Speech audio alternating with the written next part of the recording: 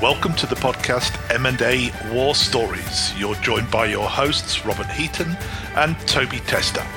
Each week, we walk through M&A projects where we've been involved in the course of our careers, unpacking the good, the bad, and the ugly. Our purpose in doing this is to leave you, the listener, with valuable lessons and experiences that you can use in your own M&A projects. So without wasting any more time, let's get this podcast underway. Hi, Toby. How are you? Good, Robert. How are you down in Melbourne? Oh, we're good, actually. Blue skies and sunshine. It's horrendous rain in most of the rest of the country. Oh, you're right there. But Sydney, but the poor old Queenslanders are copping it big time. I think it's worse than the floods they had 10 years ago in 2011, I think it was. Yeah, quite possibly. Really bad. We've escaped it, but I'll hold my breath because it could be famous last words. Who knows? Last year, we talked about the HP Autonomy acquisition, and it was one of the absolute classic corporate disasters of its time. It was indeed. And of course, my good old former colleague, Leo Apotheker, was the CEO of HP at the time when that acquisition was made. We thought there was so much more going on in that it's worth revisiting. I think so. So why don't you kick us off? Yeah, I will, Robbie, because I have to be honest, we've done some pretty darn good podcasts, but this one I think we did last year was so darn good. It's really worth visiting and get the very latest on where we're at because it's still going on. The amazing thing about this was a deal that happened, over 10 years ago? And I tell you what, it's still heading the headlines now. It actually kicked off in 2011 when Apotheker and Mike Lynch agreed to cut a deal on the acquisition of Autonomy. And by the way, for the record, I know Leo because he was one of the senior executives of SAP, and I had a working relationship with him because he was overseeing one of the areas that I was responsible for. So that was the background to it. But I mean, this is also classic. He goes and pays a 60% premium over market valuation for the company back in 2011. The funny thing about all of this, Robert, is it's like that TV program, Air Crash Investigations. It's like one thing happens, another thing goes wrong, another thing goes, and it all culminates in a complete disaster, and probably one of the biggest disasters and the most value-destroying deals in the history of corporate America. I would agree. And one of the things about this one, and I know you're going to talk about this, so I won't steal your thunder, is that this actually was one of the few major corporate disasters that's resulted in criminal prosecution. It is. And the funny thing is, and we'll get onto this, is actually this is still happening. This is news now. It's not news 10 years ago. Let me just sort of set the scene about this, and then we can talk about it a bit further. Let's just look at all the things that conspired in this disaster with this deal. One, you had a CEO desperate to make a deal and rush the process. That's your friend Leo. Yep. You had two diametric, they couldn't be more different, the cultures. One was a large, unwieldy, bureaucratic company, as in Hewlett-Packard. Yep. And then another one was your very aggressive, in-your-face software firm, big on personality, entrepreneurship, and dare I say, suspect sales practices. Then you had a board, an HP board, who was several new people with limited time to focus on the deal. They just basically didn't have time. I think for the record, and coming back to knowing Leo, Leo would have just railroaded this through. All right. Well, that's what he did. The board would have just been taken hostage, and it would have been. Yeah. Then you had on top of this a chief financial officer who screamed out, "Don't do the deal! Don't do the deal!" That's right. I remember that. Yeah. Roundly ignored. In actual fact, she went out so much and saying, "Don't do this deal" in the board. She thought she was going to get sacked. That's right. I remember. Yeah. And she thought, wow, because she was so adamant that this is so wrong, the deal. And boy, was she right. And a due diligence process that had basically an over-reliance on a set of accounts, very limited financial transparency. Well, there was a quote somewhere, it was a rumor that the due diligence for this deal had resulted in just 6 hours of conference calls. Well, there you go. Now, whether that's true or not, I don't know. But you can say that the due diligence was rushed. Yep. And of course, as you said, an earlier point you said, Rob, was that the valuation was very optimistic indeed, way above market expectations. I can't understand that. That is, I mean, we'll never know the answer, but that is not, I would say, Leo. Yeah. That's not his true character. Interesting. So what can we say about this? I mean, we've sort of done a bit of context. I think we all understand who Hewlett-Packard is. It's a large company, and we're going back in time, a bit of a dinosaur, large hardware company in a software world, I should say. Yeah, and I just want to position one thing on this as well as a sort of a time stamp. Leo arrived in HP in 2010 and almost immediately launches off on the acquisition of Autonomy. The deal got signed in August 2011, and a month later, HP board fired Leo. So he's now gone. The ink's only just dry on the acquisition, and Leo's gone. That's when Meg Whitman walked in. That's right. Yes, Meg Whitman indeed. Yeah, as the new CEO of HP. And it was shortly after that, not Meg, but I think, you correct me if I'm wrong, HP's accounting people that started waving a warning flag about Autonomy's accounting practices. Yes. So, of course, the problem is that this was all after the deal was signed. It was all too late. So it was basically a train crash waiting to happen. Yeah, and the thing is, again, coming back to the fact this has turned into a criminal prosecution, I mean, this isn't just dodgy accounting at the end of an occasional quarter. This is systematic. Maybe Rob, just explain. Just for the listeners, explain what it is that Autonomy was actually up to. What were they doing, inflating these for their financials? So, in the software industry, particularly in a hardware sense, what you do is you manufacture your hardware and you ship it to your distributors, right? So, it's inventory, still inventory. And then your distributors then sell it on to customers or whatever, and a sale gets recorded. What Autonomy were doing was, because the software industry is quarterly driven and Wall Street are very attuned to quarterly performance, Autonomy were counting the movement to their distributors at sales revenue. And it clearly wasn't sales revenue at all. Yeah, I remember it's interesting. HP said that it was willful effort to inflate the underlying financial metrics of the company that in order to mislead. And that's what they said. Yeah. It was basically widespread, systematic, false accounting, according to Hewlett-Packard. Yeah, it is. So you've got two warehouses. If you and I are in business and you're a wholesale distributor and I move inventory out of my warehouse and store it in your warehouse, it's still my inventory. I haven't sold it to you. There's no money transaction taking place. Yeah. But if I claim it as revenue, if I go, okay, that's worth 35 million or whatever the figure may be, and claim that as revenue, right, I'm pulling the wool over the eyes of my investors who think that the company's doing fantastic performance, well above everybody else who's doing the right thing. And that was part of what, Autonomy were doing. Now, Mike Lynch, the CEO of Autonomy, would say, well, there was no wrongdoing. He said he told that, look, this is the way things are done in the UK. And it's just simply a difference between the UK and the US accounting systems. And he said that there was no fraud. And the real story is that Hewlett-Packard is simply not very good at acquisitions, and it botched the whole exercise and is merely seeking to blame others. Well, that can be unpacked really, really quickly, because if that were the case, then there would not be any criminal prosecutions proceedings, because you're simply complying with UK accounting law. But to an extent, part of that statement's true. Yeah. So again, coming back to the argument of two warehouses and a distributor, ship $1 million of goods to your warehouse as my distributor, and I send you a bill for that $1 million, right? That's a different matter. I've sold it to you. And what you do with it after that and how you unsell it is entirely up to you.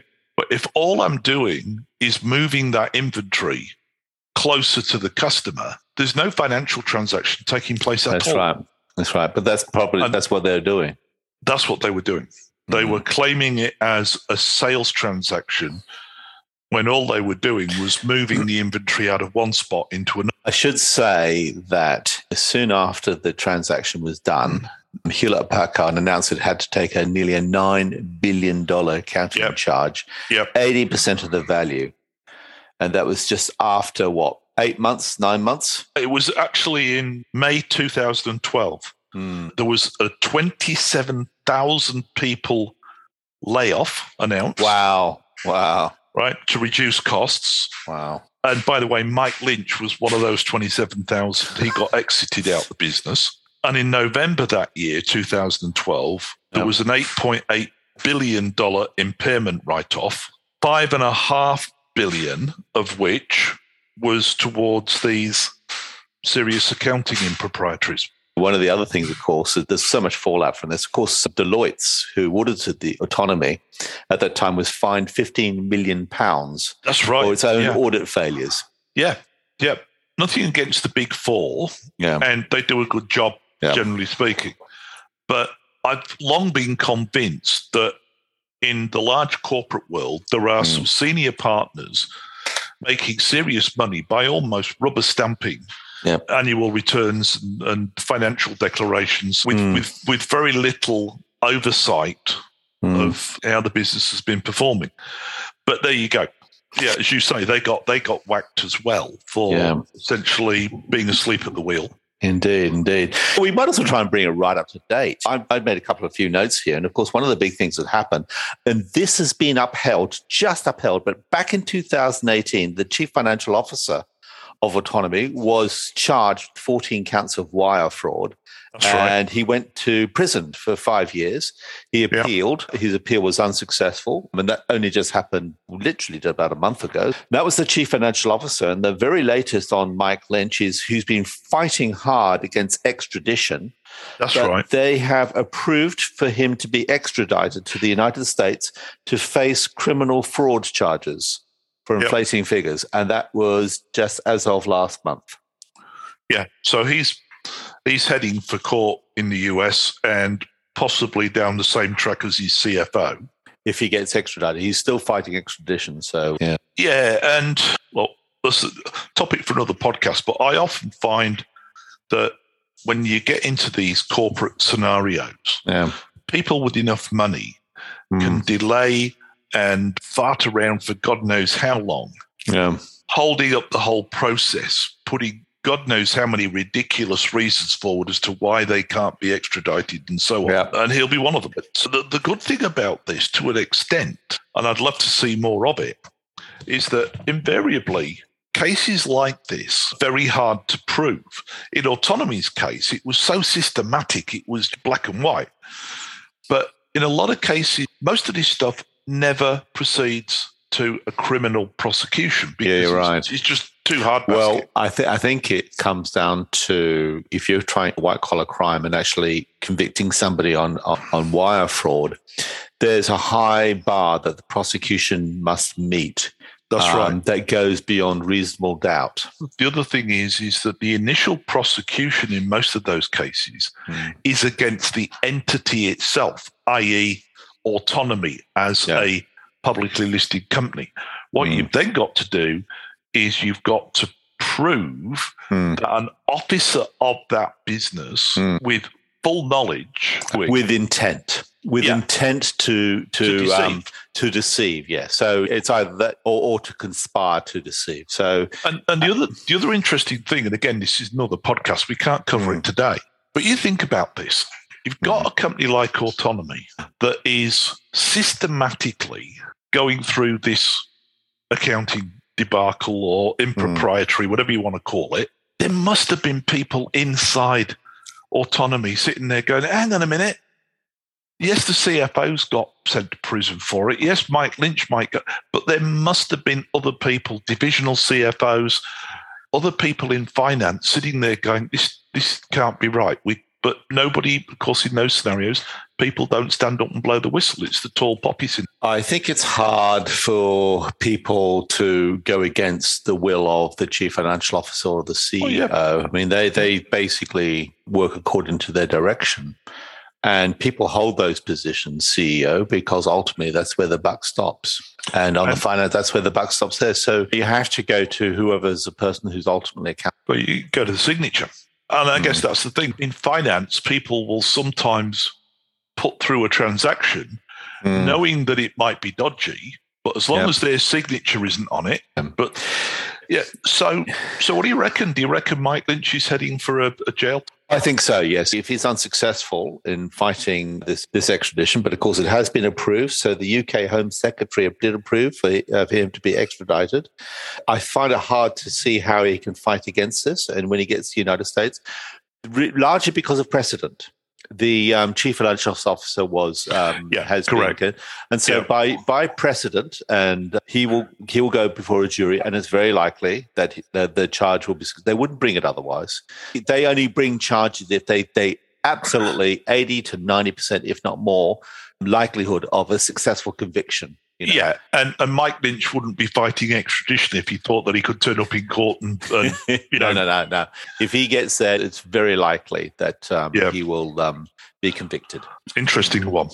It is an interesting one because I think, Rob, out of all the M&A deals that we've discussed, and we've talked many disasters, there aren't that many, as you said before, that actually arrive at criminal, convictions. And this is one of them. You just don't see people going to prison over white-collar crime. It just doesn't happen. And the bit that really narks me in all of this, again, I'll come back to who we decided to call my mate, right?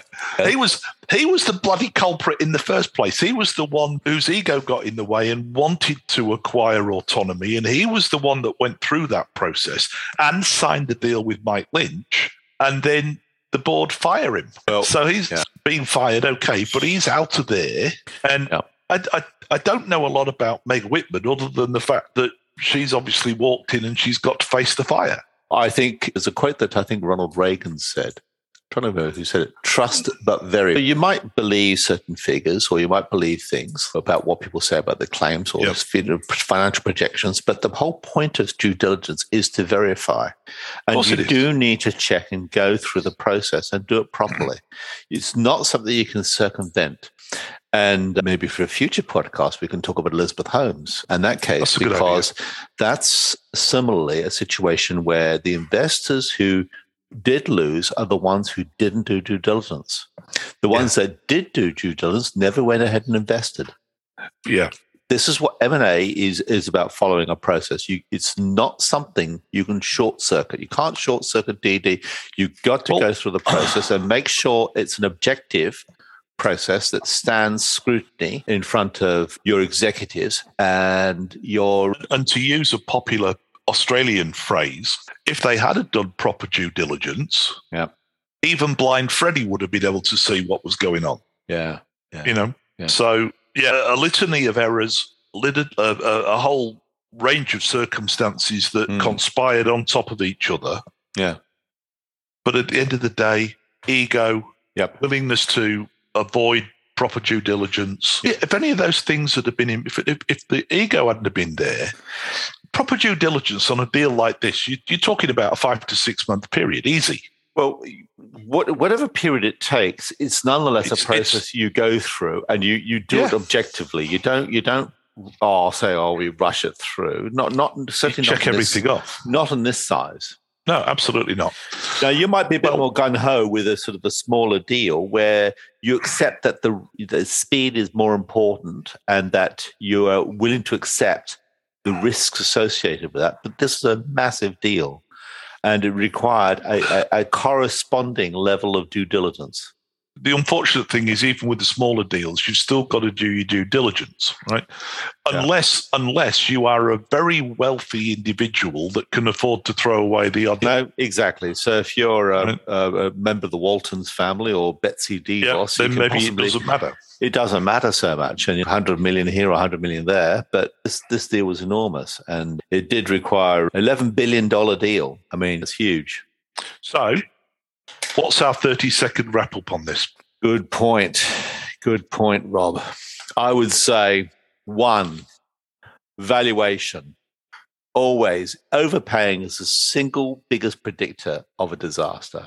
It was overvalued. Other lesson, deal fever, your friend. He was just desperate. He basically had a high comfort risk. The due diligence, okay? You've got to have strong financial visibility on the cash and the accounting process and revenue recognition. Yeah. Governance. Yeah. The board has to play a role here. And it is. And then I think above all is culture. I mean, two opposing cultures. It's like oil and water. I don't know how this is ever going to work. No. I've seen deals where opposing cultures have come together in some way, but you're right. The key bit about this is there was a huge ego at play. Yeah. The board didn't do its job in terms of proper governance, etc. Even though there was one person standing up saying, "Don't do this," they got railroaded. Yeah. Right. You've got that ego driving a willingness to pay a 60% premium on the market valuation, and then this lack of due diligence means not quite a very serious accounting practice. Fraud, let's call it what it is. Accounting fraud isn't uncovered, right? And that big pile of pooey stuff hit the fan a couple of years later. It did, yes. Look, it's an extraordinary deal, but I tell you what, when it comes to disasters, they don't come much bigger than this one. They don't. No, it's a good one. Why don't we talk about Elizabeth Holmes next time? We do. I think it's a good idea. All right. Because I think there are parallels here, and I think there's some lessons about the Elizabeth Holmes case that will be very well worth exploring from a due diligence perspective. All right. Well, let's make that a date to talk about that next time. Okay. So, this is another podcast from the dynamic duo of Rob and Toby, the dastardly duo. We're going to be back next week with another podcast. As you've just heard, that will be on Elizabeth Holmes. And other than that, it's my duty to say that's it for today, and bye for now.